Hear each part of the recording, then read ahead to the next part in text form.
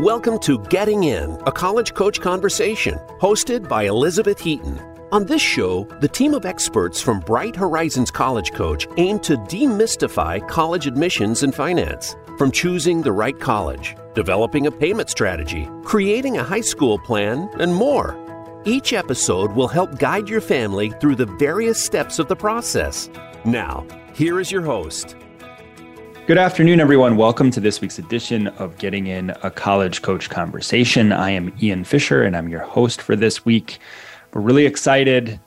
Well, not quite as excited as we were for the last episode where we got the opportunity to all gather together in person and do a show, but it is nice to be back home, and I'm sure that Beth and Sally feel the same.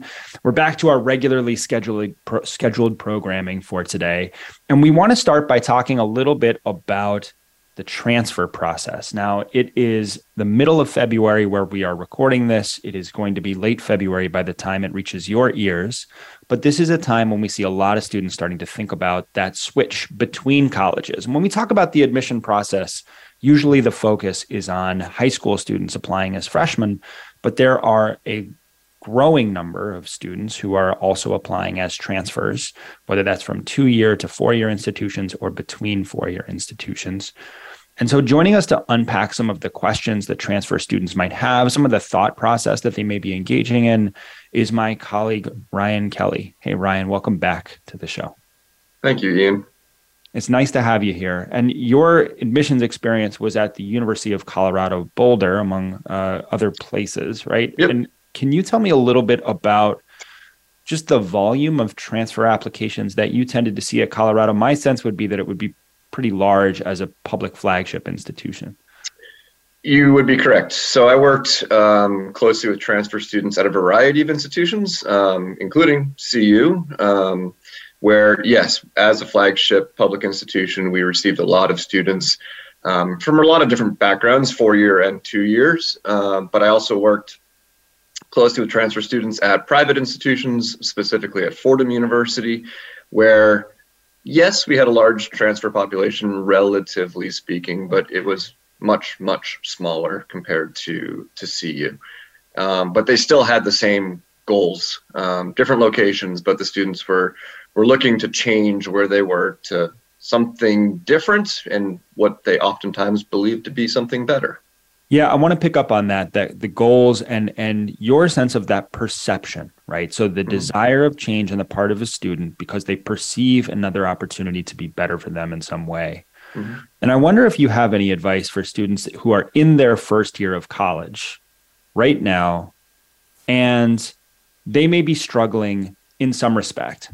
How can you identify what is just the normal transition period to college, making friends, being away from home for the first time, being responsible for yourself, being independent, versus a real urge or a need to have to switch institutions? How can students start to unpack those feelings and figure out which direction to move forward?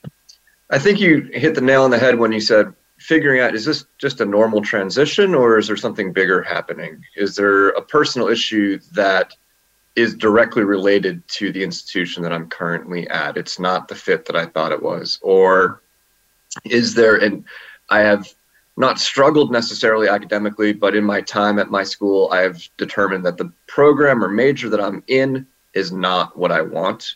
And what I do want is not available at my current school. So continuing here would not allow me to pursue my academic goals.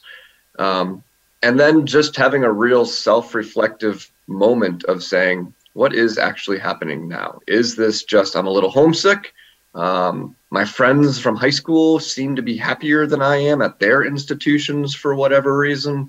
Or is it something much more concrete that this actually is not a good fit for me academically, personally, financially? And having that honest conversation with yourself as well as with others, family, friends, faculty at the institution, to say what is happening and have I actually given it the old college try where I'm currently at? Have I maximized the resources available to me to help me in this transition, fully maximize my time here? Yeah. Oftentimes students have a rough transition for whatever reason, and they just see it as easier to cut bait and move on. And oftentimes that results in just repeating the same situation next year someplace else. Right. And in that next year, there's a greater sense of urgency because now you have fewer years in which to make that transition and figure out the new institution that you belong to. And I think some of these feelings of difficulty are exacerbated in many ways by social media, the way that students talk about their experiences. It's funny because I think a lot of kids figure I'm less happy than my friends are where they're going. Yep. But I think students are not ever outwardly complaining about the institutions they attend, right? They don't want to suggest that they made a mistake or that they're having some difficulty. And so it's like, everything's great for me here. But in reality, it's not so great. That is normal. And I just want to make sure that people that are listening here, the transition to college is challenging for everyone. It really isn't like you hit the ground running and you're just like, oh, this is wonderful. It's easy. I'm making all these friends. I don't have any social challenges. My roommate is the best person and showers every day. Like that just doesn't happen for the overwhelming majority of people. And so you've got to figure what is just that transition period and what is something that I need to take action on. And because we are talking about transfers, Ryan, I wonder if there are things that we can think of as specific items that might typically inspire a transfer decision. Like a student says they don't have this, or they are not supporting me in this way, or how would you guide students to identify, yeah, this is maybe a situation where you want to make the switch versus, hang in there. It's going to get better. Yeah, it's a really good question. And I ask that question of a lot of students that I work with, which is, tell me more. What thoughts have you put into this process? As I said earlier, a lot of times people or students will say, this school is just not for me for whatever reason. And they're looking for any port in the storm. And they will apply to the school that they've heard of, or their friend is having a great time, to your point, on social media. And I'll just go there and that will be better. But I really strongly encourage them to say, what am I missing now? And what do I need to fill in that hole in my academic or personal expectations? And where can I locate that? And that the transfer process, when it's successful, can be great. You can, I don't want to say fix problems, but you can get a better institution for you if you're looking at it correctly, if you are asking the right questions that are relevant to you and your own very specific situation. There might be 10,000 kids looking to transfer to a school, and they probably have 10,000 very different experiences in why they want to transfer. So it does become very specific to the student and how another institution can or can't help you on that particular journey. So asking yourself, okay, I'm an English major now at a small liberal arts school, but I really want to go be an electrical engineer. Well, you're probably going to be going to a larger institution. How does that fit with your not only academic goals, but how is that going to alter you personally? You went from 10-person rooms with professors to 300-person lecture halls and tens of thousands of students on campus. And, how does that impact you positively or negatively throughout the next 3-4 years of your life? So figuring out what is not working and why. Have I really done everything I can where I'm currently at to make it work? And if the answer is honestly yes, okay, what do I now need and where are these schools that can offer it for me? Because there are so many things that students will say, well, I just need another major and my school doesn't offer that. So if I go to this school, things will be better. They're not realizing that transferring can lose credits. Transferring can be more expensive depending on the school. Transferring, I might be going into a school in January and there aren't a lot of other transfer students and everybody else already has a well-established group of friends and relationships. And I've got a new major, but also have a whole new source of issues to deal with. So there's a lot of things to unpack. And the good news is we have some resources available to students that can help with that process. Things to think about, questions to ask yourself, and how to move forward with that plan. Yeah, and I'd love to talk a little bit about some of those resources and just things that we would recommend for students to think about going forward. I do think the important piece that I heard there was, how much have you put into the place where you are? How much have you invested and really worked at it? I think that when you are applying as a transfer student, you need to make a case for your reasons for the transition. And if your transfer is, I've always wanted to go to a more prestigious school, or I really want to have a place that has certain clubs and organizations, and lo and behold, the place where you are currently has those same clubs and organizations, but you've never participated. I think it's harder for a school to say, yeah, we'll take you as a transfer. We're really excited about you, because there's not a confidence that you're going to jump in with both feet and take advantage of those opportunities. To your point, what is different about this new circumstance versus the old circumstance? And so there is quite a bit of reflection that is required here to think about not just why am I unhappy here, but what do I need to do in the future to ensure that I can have the best experience possible? And of course, there are things like cost and major that are black and white. It's like, this place is less expensive than this place. Okay, that's pretty clear. This place offers a major that this other place doesn't. That's pretty clear. But I think if it's experiential and it has to do with your behavior or attitude with respect to your school, that's an important thing to reflect on. And I agree with all of that. And in addition to that, occasionally, I think maybe my perspective right there was very 4-year to 4-year transition. I'm going from this 4-year institution to that 4-year institution. Whereas there's many other populations that are looking to transfer, specifically students at a 2-year institution who have completed those 2 years, and moving on to a 4-year institution is the most logical next step. There's still things to think about that we still covered, but they're not looking to get out of a bad situation. They're looking to continue the situation as was their plan. Including them, I still recommend that they start thinking about that next step to that 4-year institution sooner rather than later, to make sure that they're following any articulation agreements, or they have any kind of necessary courses, or they're not going to lose credits. So regardless of where you're coming from and where you're going and why, good, bad, or indifferent, the sooner you can think about the process of transitioning to another institution, the more likely you are to set yourself up for success. And that's an odd kind of paradox, I think, because for 2-year students, it makes a ton of sense. It's like, you're going to talk about these gen eds, you're going to really be focused on what your major is, you're going to ensure that all of your credits transfer so that you only have to do 2 years at the 4-year. For incoming freshmen, hopefully they're not thinking about transferring from the beginning. They're not Correct. Planning to transfer. And so there is quite a bit of work that they have to do once they've made that decision to at least investigate the transfer market. Mm-hmm. What kind of recommendations? I want to talk a little bit about just thinking about grades and or not grade courses and how they transfer and so forth. But I'm curious about students who are surprised at the fact that they don't like a particular institution as a 4-year and they are now looking for something different. How do you recommend that they go through the research process, and what do they need to do on their home campus in order to put themselves in the best position to have a successful transfer? Yeah, it's a really good question. And I know we say this a lot, but it depends on the program that you're looking, or school you're looking to switch to or transfer to.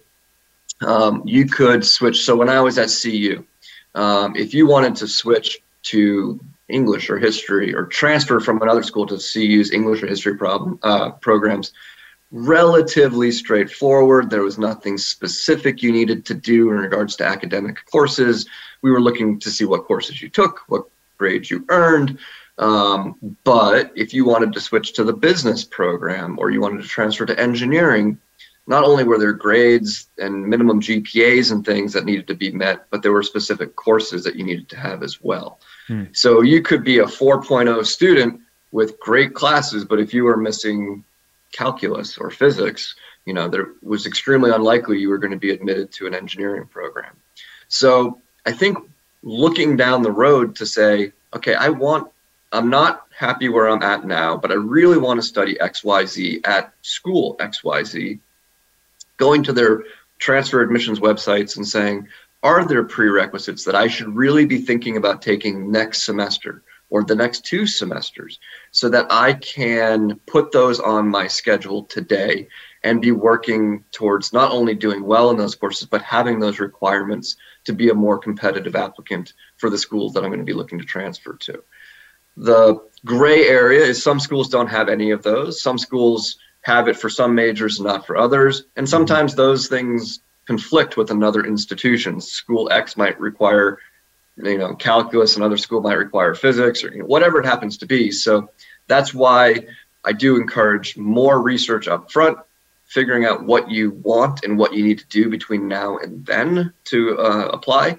You should be thinking, I'm applying in a year, not I'm going to apply tomorrow. Right. That is not the approach you should have. That's the question I was wondering, because these students that go to 2-year institutions are doing 2 years. They're committed in many cases to that minimum of a certain number of credit hours before they're transfer eligible. And I think a lot of students who are in their first year right now, they're thinking, I got to transfer, but it's hard to do that with only 1 year under your belt. There's not a lot of proof that you can show that you can handle college level work because you've only got 1 semester behind you. How would you encourage those first year students to think about their return in the fall? I can imagine a lot of students I don't want to go back to that place. My plan is to transfer. Like, this isn't really working for me. How does a student think about that plan, given that it might be necessary for them to satisfy certain requirements in order to be transfer eligible? I would say work towards doing what you have to do to be successfully a transfer student, but make sure you're doing everything in your power to maintain where you are and that you're going to be graduating on track to graduate on time. You could do everything that's needed to do to transfer to another institution and they can still say no, at which point, what do you do then? You have to, I'm assuming, potentially go back to the school you're currently at, and you don't want to be behind schedule. That just is not going to make what is presumably a pretty rough situation that much more difficult. That's right. That's right. And I think we always kind of have the view that applying for a new institution is always better when you're supported by a present day institution. That's true in high school. It's better to apply during your senior year rather than applying in the middle of a gap year, because you have the support of your teachers and your counseling office. And applying as a transfer, you want the support of your home institution, who, by the way, are able to do this. They're not going to say, oh, we don't like you anymore. We're not going to help you now that you've crossed us off your list. That's part of what they're there for, is helping you to get the education that you need. So make use of those resources and be thoughtful about your plan, as Ryan's recommending here. Any final words of wisdom or particular things that we didn't cover that you want to point students to in terms of a resource? Be deliberate. I'm being a little bit repetitive here, but it really is doing the research up front makes you a better prepared student to transfer, or helps you realize that where you are currently is, I don't know if salvageable is the right word, but not as bad as you thought. Maybe it's just, you know what, this was a rough transition, but I have found different clubs and organizations. I have a community. I am now feeling better about my academic journey. So the idea of transferring as kind of a lifeline is no longer needed, because I've done the research and affirmed the other institutions as well as taken advantage of what's available to me at my home campus. So the sooner you can do that and get a more informed decision on what your life would look like if you stayed and what it would look like if you left, the better prepared you'll be regardless of that outcome. Perfect. Do your homework, make a plan, follow through. I love it, Ryan. Yeah. Thanks for being here for this segment on the show, folks. If you have any questions about transferring, you can always send those in to us at gettingin.voiceamerica@gmail.com. When we come back, we'll be answering some of your listener questions, so don't go away.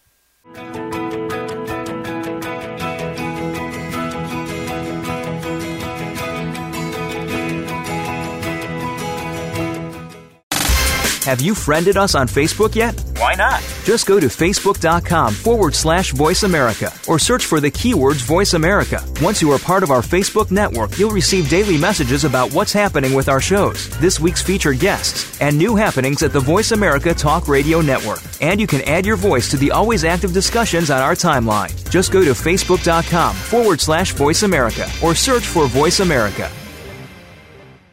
College admissions can be stressful, but Bright Horizons College Coach is here to help. Our college experts, who worked in admissions and financial aid at some of the nation's most selective institutions, offer ethical, customized assistance based on each student's individual strengths and interests. Students receive one-on-one guidance throughout the process, and our 100% success rate means all of our students have been accepted to college. Visit getintocollege.com to learn more. When it's time to go through the college admissions process, look to Bright Horizons College Coach for ethical guidance and customized support. Our educators will get to know your students' ambitions and talents, help highlight hard-won achievements, and create a plan for getting into a top-choice school. That plan includes helping your student choose classes and extracurriculars, create a college list, brainstorm and edit essays, and navigate college financing options. Visit getintocollege.com to learn more.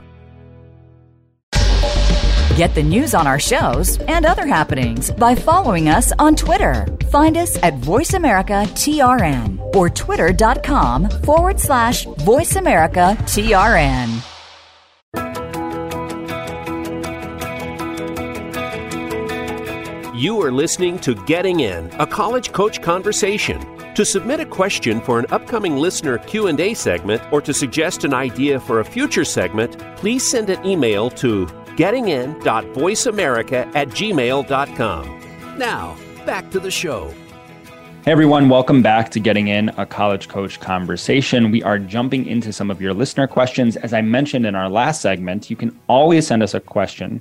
You can do that on our Facebook page. You can do that by sending us an email, gettingin.voiceamerica@gmail.com.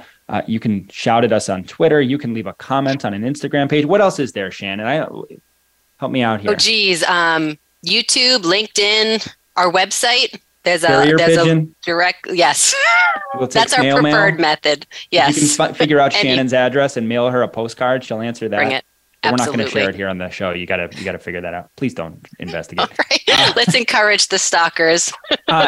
Stalkers already know that this is Shannon Vasconcelos, one of our college finance experts and a regular here on the podcast. Shannon, let's just jump right in. I'm going to have you let's do an admissions question first because I feel like talking. Okay. And the first question comes in from Shannon. What? This may be this actually is, I'll confess, an asking for a friend question. This Shannon is me.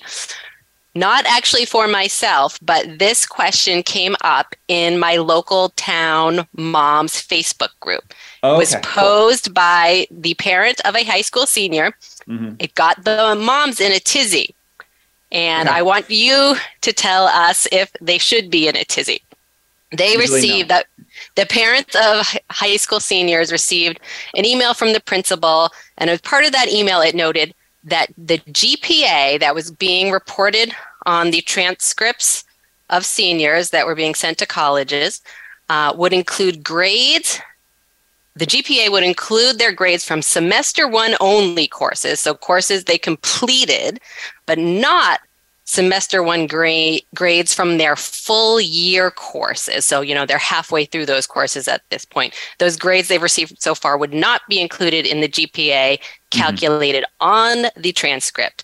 Would this put those seniors at my local high school at a disadvantage in the admissions process? No. Thought so. That's what I told them, Ian, but I wanted to check with you. That's great. The first thing just overall is any policy at your child's high school is not going to negatively impact your child because it's not something that's in your child's control. So the important thing from a college admissions perspective is we want to understand the context for every applicant, and the context is set by the school where they attend. If a school decides that our policy all of a sudden is instead of A's, B's, and C's, we're going to give Q's, L's, and R's, that's the choice of the school. And the admission office is going to try and figure out what those grades mean and what they represent. The other thing here is that GPA is an average. Remember, it is not a specific grade. It is an overall snapshot of a student's performance, and college admission officers are focused on the grades themselves. So if the mid-year report includes partial grades despite omitting those grades from the GPA, that's fine. If counselors are able to reach out to admission officers and say, here's a progress report for this student, note that these grades are not final, that's fine. So, college admission officers will use whatever info is available to them to make that decision. But the GPA is just not a super important number by and large. And so we can just focus on the grades themselves. And again, understand that the context is set by the school where students attend. And is it true that most colleges, whatever GPA the high school provides, will likely recalculate it using their own method on the college's end anyway? If the high school GPA is the same as how the college reads that GPA, it's usually coincidence. The college doesn't care what the high school's calculation method is. They use their own system. And I always tell people when I read applications at Reed, I didn't know what a student's GPA was, nor did I care, because I had all of the factors that determine that GPA. Much better, clearer snapshot. Perfect. We've got this guy, Rob, who sent us 3 questions. They don't appear to be 3-part question. They appear to be 3 separate questions. We love getting questions from everybody. So let's start with Rob's first question. Yes. If you live out of state, but are awarded in-state institution at a particular university, this would be public, I would assume. Yep. For aid purposes, does your cost of attendance total remain at the out-of-state level because you're an out-of-state student, or the in-state level because you were awarded in-state tuition? So I think that to come down to it, to answer Rob's question, it's not, there's 2 ways, let me step back. There's 2 ways a college could view the awarding of in-state tuition. And first of all, the cost of attendance is a number, it's a budget a college sets that is essentially the most a student could receive in financial aid or borrow in student loans. It is an estimate of what it would cost the average student to attend this university for a year. Okay. So in this situation where it's an out-of-state student awarded in-state tuition, presumably because this is an out-of-state student that the college really wants to enroll, is trying to recruit them, offers them this tuition discount. Couple ways a college could do this. They could either keep the cost of attendance at the out-of-state level and award this student, let's just put some numbers on it to make it a little easier to understand. Let's say the out-of-state tuition is $20,000 more than the in-state tuition. Maybe the full cost of attendance budget for an out-of-state student is $50,000. They're awarding the student in-state tuition, so essentially giving them a $20,000 scholarship, meaning their remaining cost of attendance is $30,000. Now, $30,000 is the most they could receive in additional financial aid, scholarships, borrow in student loans. That's one way the school could approach it. They could also simply give this student an in-state tuition budget. So now their cost of attendance is $30,000, and they can receive other financial aid and scholarships and loans totaling $30,000. Either way, it's sort of a technical process behind the scenes of what the actual cost of attendance looks like. But in either situation, this student can receive no extra scholarship funding. They can't borrow any more in student loans. So however technically the school does it, a student cannot receive in total financial aid, scholarship, student loans any more than their cost of attendance, or it's really the cost of attendance less any other financial aid and scholarships they're getting. So either way, in this scenario, it's $30,000. They're not getting any more money than that. Gotcha. That makes sense. So they don't say like, you're actually out of state, and so maybe you want some more money. They would say, this is what it costs you to attend this school. This is how much we're willing to give you. Exactly. Gotcha. Yep. Next question for you, Ian, comes in from Rebecca. She emailed us. I'm a private school counselor and regular listener to your podcast. Thanks for all the work you do. We love it when school counselors write into us. This is phenomenal. Rebecca asks, are you seeing concurrent credit programs emerge as AP dual enrollment replacements. How do colleges view concurrent credit in the application process, and do they hold up the same way that AP courses or dual enrollment courses do as far as demonstrating rigor to colleges? How likely are concurrent credits to transfer to various types of institutions? So concurrent credit, I think of as being very similar to dual enrollment types of classes. And I wonder if this is a distinction without a difference. It might just have to do with what the institutions that are offering these credits actually call the programs, right? So a dual enrollment program could be a program where you are taking a class at your high school and it is sponsored by a local college. Maybe it's a community college, maybe it's a four-year school. And by taking that class, you are earning credit both at the institution that's sponsoring it and at your high school, because you need high school courses in order to graduate. For a concurrent enrollment class, typically you can take a class at a community college or university, and that credit transfers back to your high school. So you're taking the class on the campus, but you are actually getting credit in both places. It's possible I even have those distinctions switched, and dual enrollment happens on the college campus and concurrent enrollment happens on the high school campus. The function of this is that basically you've got an ostensibly college level course that's counted twice. It counts as a high school class. It also counts as a college class. That's where the issue comes up, is that many colleges and universities don't count those credits twice. They would say, look, if you're going to count this as a high school class, which we'd like you to do because it satisfies a graduation requirement, then you cannot also claim it as a college class. It needs to be in one bucket or the other. And we're happy to say, yes, this was a rigorous class. You took it at a college campus, or it was sponsored by a college. It's at the college level. But what we can't do is give you credit at our institution for taking this class. And that's because a lot of schools, I have rules about how they recognize that credit, and they also want you to take classes on their campus. That's part of what it means for them to award the degree at the end of your process. Right. And so when colleges promise credit for high school students, whether through a dual enrollment or a concurrent enrollment process, typically that promise is much more overstated than is the reality. It usually applies only to a small handful of schools. If you look at Running Start, for example, in the state of Washington, that is a dual enrollment kind of program where students are taking community college classes, but those credits only transfer to 7 public institutions in the state of Washington. And so if you want to take those credits out to Oregon or to California or to a private school, even in Washington, you can't take them with you. Right. So for students who are wanting to stay local, who like the options that are available to them in state, who recognize that these credits transfer, I think dual enrollment and concurrent enrollment programs can be really good.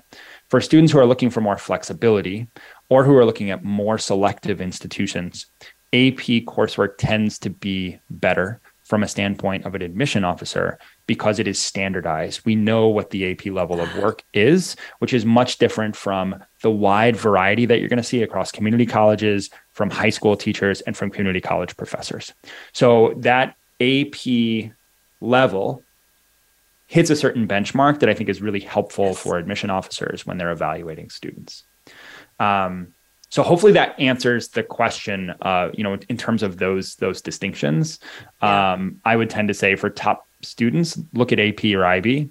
But for students who are looking at those local and state options, dual enrollment can be really nice too. That's helpful for me. I hadn't thought of it that way, that the AP course is not better necessarily, but it's standardized, and that's what the colleges can count on. That's right. I have a student this year who's he exhausted his high school curriculum. He took all of the APs that were available to him there and then went to the community college after that to be able to round out his curriculum, which I thought was really cool. And it was a way for him to get some good experience that he wouldn't have gotten at his home high school. So that's a really great option for students. But I typically would say try and exhaust that high school curriculum before you start to go outside of it to look for other opportunities. Got it. Let's go back to Rob. Yes. Rob from Texas is wondering, is it true that payments to student loans are only reported to credit bureaus after a student graduates, and that loans paid off while in college are not reported to credit bureaus? This is a good question. I will be perfectly honest with Rob that I wasn't sure of the answer to this question. So I do what I often do when I don't know the answer to a question, I took it to my colleagues, both my colleagues who actually have children in college who are borrowing student loans, as well as my colleagues who, before joining us here at Bright Horizons College Coach, worked in the lending industry at student loan lenders, student loan servicers, and asked them what they did. And the universal answer I got from everyone I spoke with was that this is not correct, that the student loans are reported fairly immediately to the credit bureaus, that my colleagues with children in college could see those loans on their credit report. And my colleagues that had worked in the lending industry also reported that their former employers did in fact report to credit bureaus immediately. So don't know exactly the motivation behind Rob's question here. I'm guessing maybe they are looking for a way to help their college student build credit. Maybe they don't need to borrow student loans and they're wondering if they should take them anyway to start building a credit history. And that would be one strategy that would work to start building a credit history. There are other things you could do. Now, depending on the kind of student loans you're offered, if you have some financial need, you'll be offered subsidized loans, which don't accrue any interest until after graduation, in which case this is almost a no-cost prospect. Sure, take the loans. It doesn't cost you anything for your 4 years of college. However, if you don't qualify for subsidized loans and it's unsubsidized loans that you're qualifying for, those will begin accruing interest immediately. So there would be a substantial cost to this strategy to help build credit.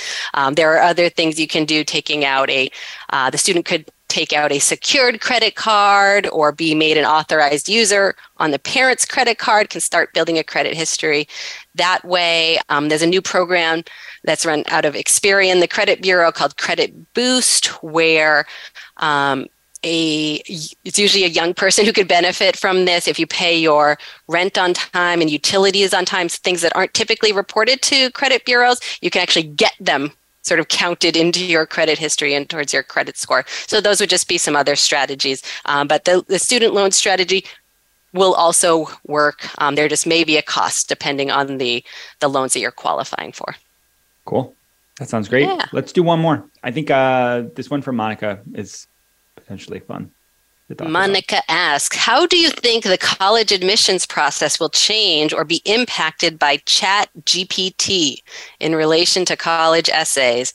This new open free AI now just passed an Ivy League exam and the medical bar exam and can write a pretty good essay in seconds. Yeah. So Shannon, we were all in New York together on the admission side. We got to gather at the end of last month. And that's when Sally and Beth and I were able to hang out and do the podcast together. And this was a big topic of conversation for us because I think this news had just come out at that point in time. I would sort of maybe argue Monica's question where she says it can write a pretty good essay in seconds. So it depends on what you define as pretty good. Pretty good. It's not really a good essay. I think it has the rhythm and feel of kind of a standard middling college essay. But the thing to keep in mind about ChatGPT is that it's really just a souped up search engine at this point. It's really not artificial intelligence in many ways. So what it does is it reaches out and it mines across all of these data and it pulls in information from across all those data and says, here's something that kind of looks like what I think you're asking me for, which is why it resembles a good college essay, because they're looking across many, many examples and saying, these are the pieces that I think are required in order to make this work. What it lacks, of course, is the humanity, the personality, the personalization that comes from that. And so I'm not especially worried about the impact that it's going to have on students writing essays. I do think that there will be some impact in terms of how colleges will communicate their expectations to students. To me, submitting work that was written by an AI program is a form of cheating. And I think colleges might just have to be a little bit more explicit about the fact that it is. And students need to be careful about the way that they use these tools in order to provide content that supports their efforts. There's a great podcast that I want to say Ezra Klein hosted with a proponent of AI who was critiquing the quality of ChatGPT and whether it's actually going to be able to do the kinds of things that we fear it will do as a writing space, and calls into question that is something that will happen. And then I talked to our friends over at Arbor Bridge just yesterday, and Megan over there said that she thinks it's going to be a paywall soon, that right now it's free and it's collecting all of your data as you're asking it this info, but soon it's going to put up a paywall and it's going to ask people to have to pay to use it.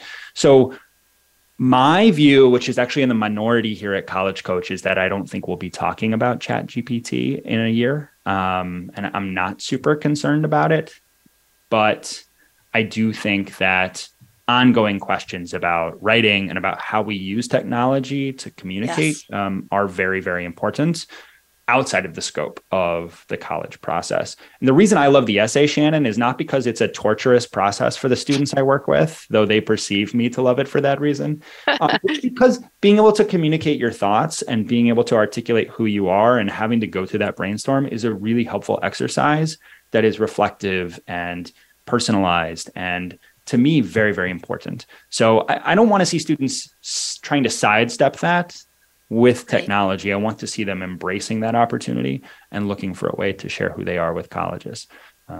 So this is my podcast. This is my soapbox, my podcast. I get to do this kind of stuff on occasion.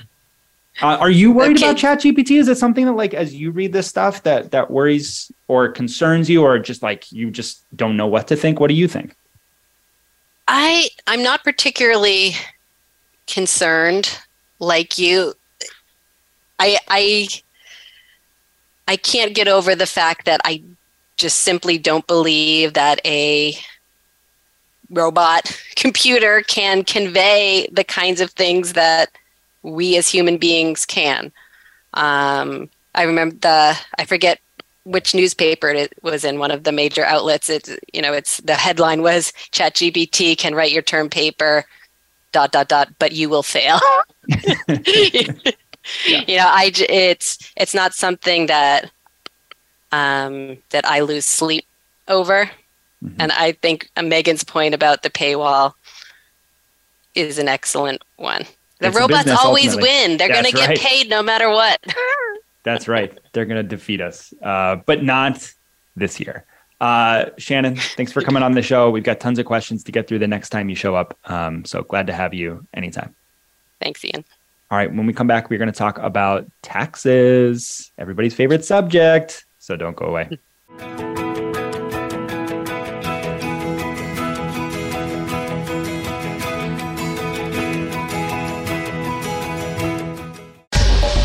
Get the news on our shows and other happenings by following us on Twitter. Find us at VoiceAmericaTRN or twitter.com/VoiceAmericaTRN. College admissions can be stressful, but Bright Horizons College Coach is here to help. Our college experts, who worked in admissions and financial aid at some of the nation's most selective institutions, offer ethical, customized assistance based on each student's individual strengths and interests. Students receive one-on-one guidance throughout the process, and our 100% success rate means all of our students have been accepted to college. Visit getintocollege.com to learn more. When it's time to go through the college admissions process, look to Bright Horizons College Coach for ethical guidance and customized support. Our educators will get to know your students' ambitions and talents, help highlight hard-won achievements, and create a plan for getting into a top-choice school. That plan includes helping your student choose classes and extracurriculars, create a college list, brainstorm and edit essays, and navigate college financing options. Visit getintocollege.com to learn more. We're with you wherever Alexa and Google are. At home, in the car, on your smart TV, and your connected devices. Hey, Alexa. Hey, Google. Play my favorite Voice America podcast on TuneIn. It's just that easy. But don't forget to make sure you actually mention the name of the podcast show to make it work.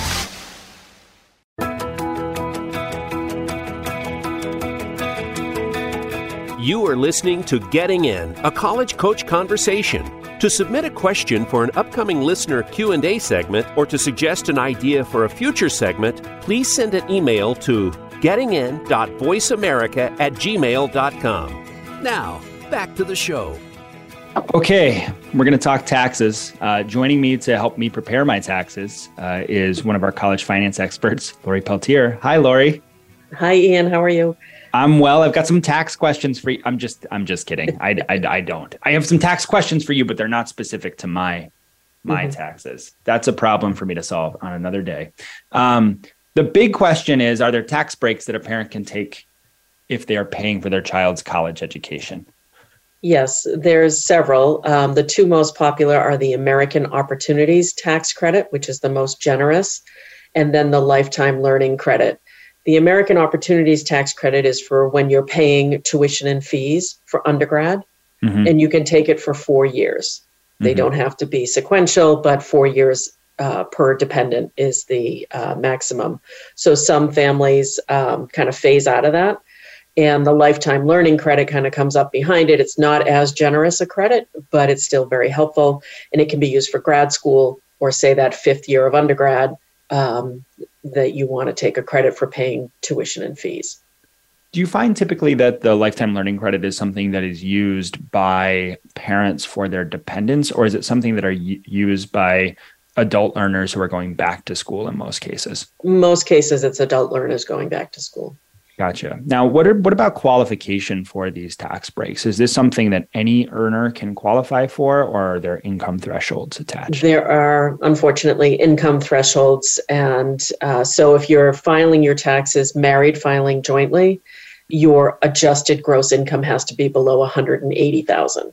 Okay. If you're filing single, it has to be below $90,000. Okay. So there are many people who don't qualify for the credit, even though they are paying tuition and fees. And it doesn't matter how many children you're paying tuition and fees for. The threshold is the same, no matter how many dependents you have. Is the credit always the same, regardless of income, or is there a sliding scale of some kind? There is a sliding scale once you hit $170,000. Okay. So if your income's between $170 and $180 and you're filing jointly, you'll get a portion of it. At $180, you'll get nothing. Gotcha. But there is a sliding scale once you get to the top end of the threshold. But 160 or 75 makes no difference in terms of the totality of the credit. The total. Correct. Okay. Correct. Gotcha. Now, what about loans and how do they fit into this, right? So I'm a parent and I've borrowed a loan and I'm paying for college. Do I still qualify for this given that I'm using a loan to pay for college? And yes, you do. What about if my student borrows a loan? Is that something that's available to them too? So the student typically cannot take the credit. The parent is the one who's taking the credit. But there's two ways that your loan can come into play. Yes, you can pay for tuition and fees with a loan and still take the credit. It's just as if you paid cash. Okay. So you're still paying tuition out of your pocket. You're just paying the loan back later. And then there is another credit for paying back a loan called a student loan interest deduction. So you can get a deduction on your income if you're paying interest on a student loan or a parent loan. So it might not be while the child's in school, but when you're in repayment on the loan, that credit comes along. And is there...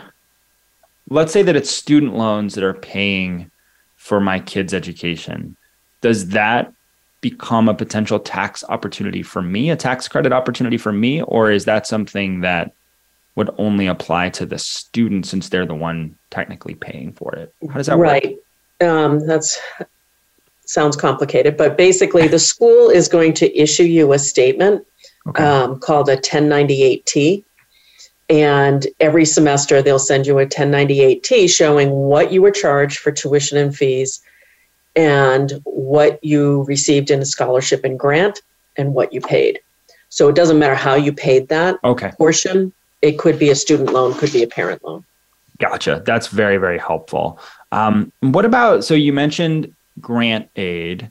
How does work study fit into this as well? That goes into the student's bank account, essentially, right? In many cases. Are those earnings taxed? Do they count as a scholarship in some respect? Like, how do we classify that when we're thinking about the cost of college for taxes? I would think of work study just like a part-time job in high school. So it's a part-time job for the student. It's a job just like any other. There will be taxes taken out depending on how they fill out their W-4 form with the employer, who is typically the college. So they could have taxes taken out. The student probably wants to file a tax return to get those taxes back because they usually don't have a tax obligation at the end of the year. So they usually get a refund. But the good news is that those earnings that a student has from work study, although they are taxable earnings, they don't affect your FAFSA form and your financial aid going forward. So it's not going to drive up the student's income to make them ineligible for aid.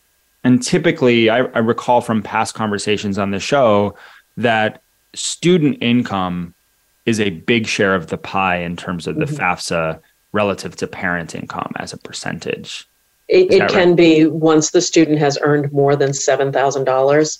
Gotcha. Then it starts to be a big piece of the pie. And does work study count toward that 7,000, or is it in a separate bucket? It's in a separate bucket. Great. That's very helpful. Now let's talk a little bit about these gifts that you get from colleges in the forms of scholarships and grants. Sometimes you'll get a gift, but then you'll have to pay taxes on that gift. And suddenly it feels like an obligation in some respect, even though you still do get the grant. Are scholarships and grants taxable? Do families have to claim them in some ways on their taxes?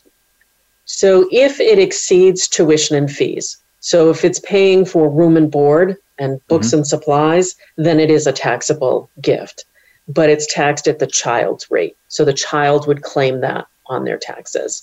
So for example, a Division I athlete that's getting a full scholarship of everything, the tuition and fees portion is not taxable, but the room and board, books and supplies portion is taxable. Okay. But it's typically a small amount and it's going to be taxed at, okay. So, and still probably better than having to pay for the additional room and board. Right. Now let's get into the zone that I really care about, right? Because I got the younger kids. Let's talk about 529s and saving for college.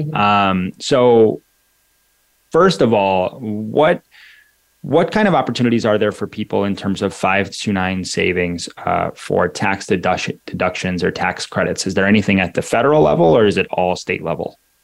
So your contributions can be tax deductible on the state level, depending on the state you live in. But on the other end, when your children are old enough and you're using the money, you can pull the money out tax-free if it's used for the specific qualified expenses that 529s count for. So as long as you're using it properly, you won't ever have to pay taxes or penalties on your 529 savings. And I assume that there's paperwork that goes to show that these are qualified educational expenses so that you're not paying taxes on them. It's amazing that the IRS doesn't require more paperwork regarding that. It's only really if you get audited, you would have to prove that withdrawal was qualified.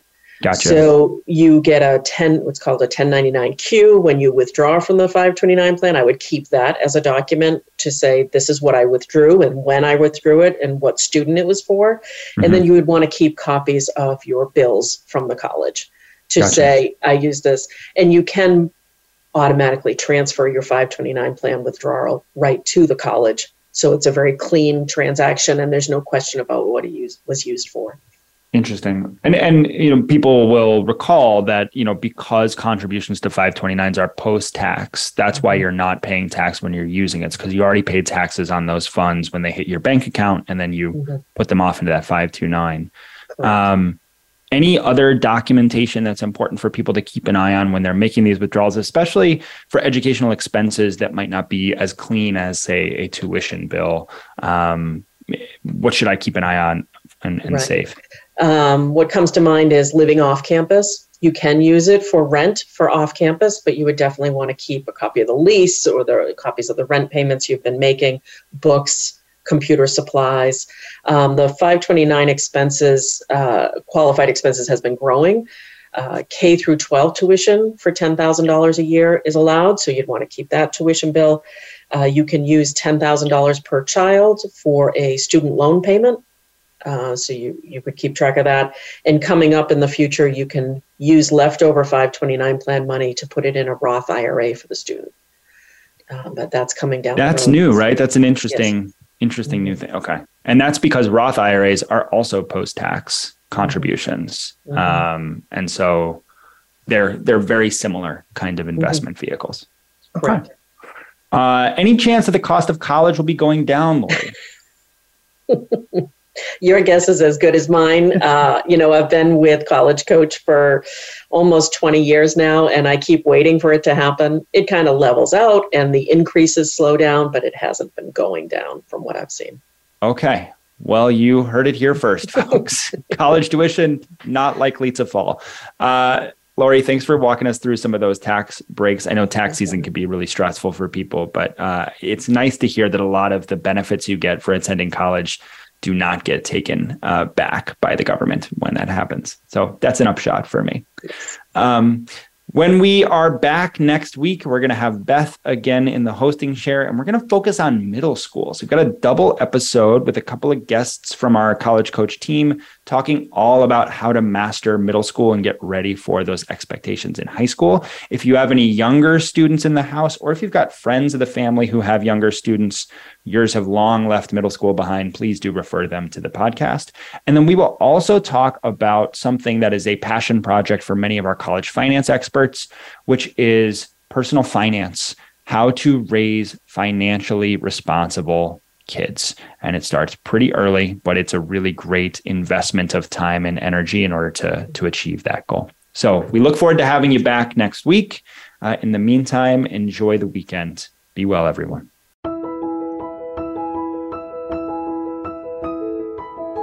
Thank you for tuning in to Getting In, a College Coach Conversation, hosted by Elizabeth Heaton and the team of experts at Bright Horizons College Coach. Join us again next Thursday at 1 p.m. Pacific Time, 4 p.m. Eastern Time on the Voice America Variety Channel. Have a good week.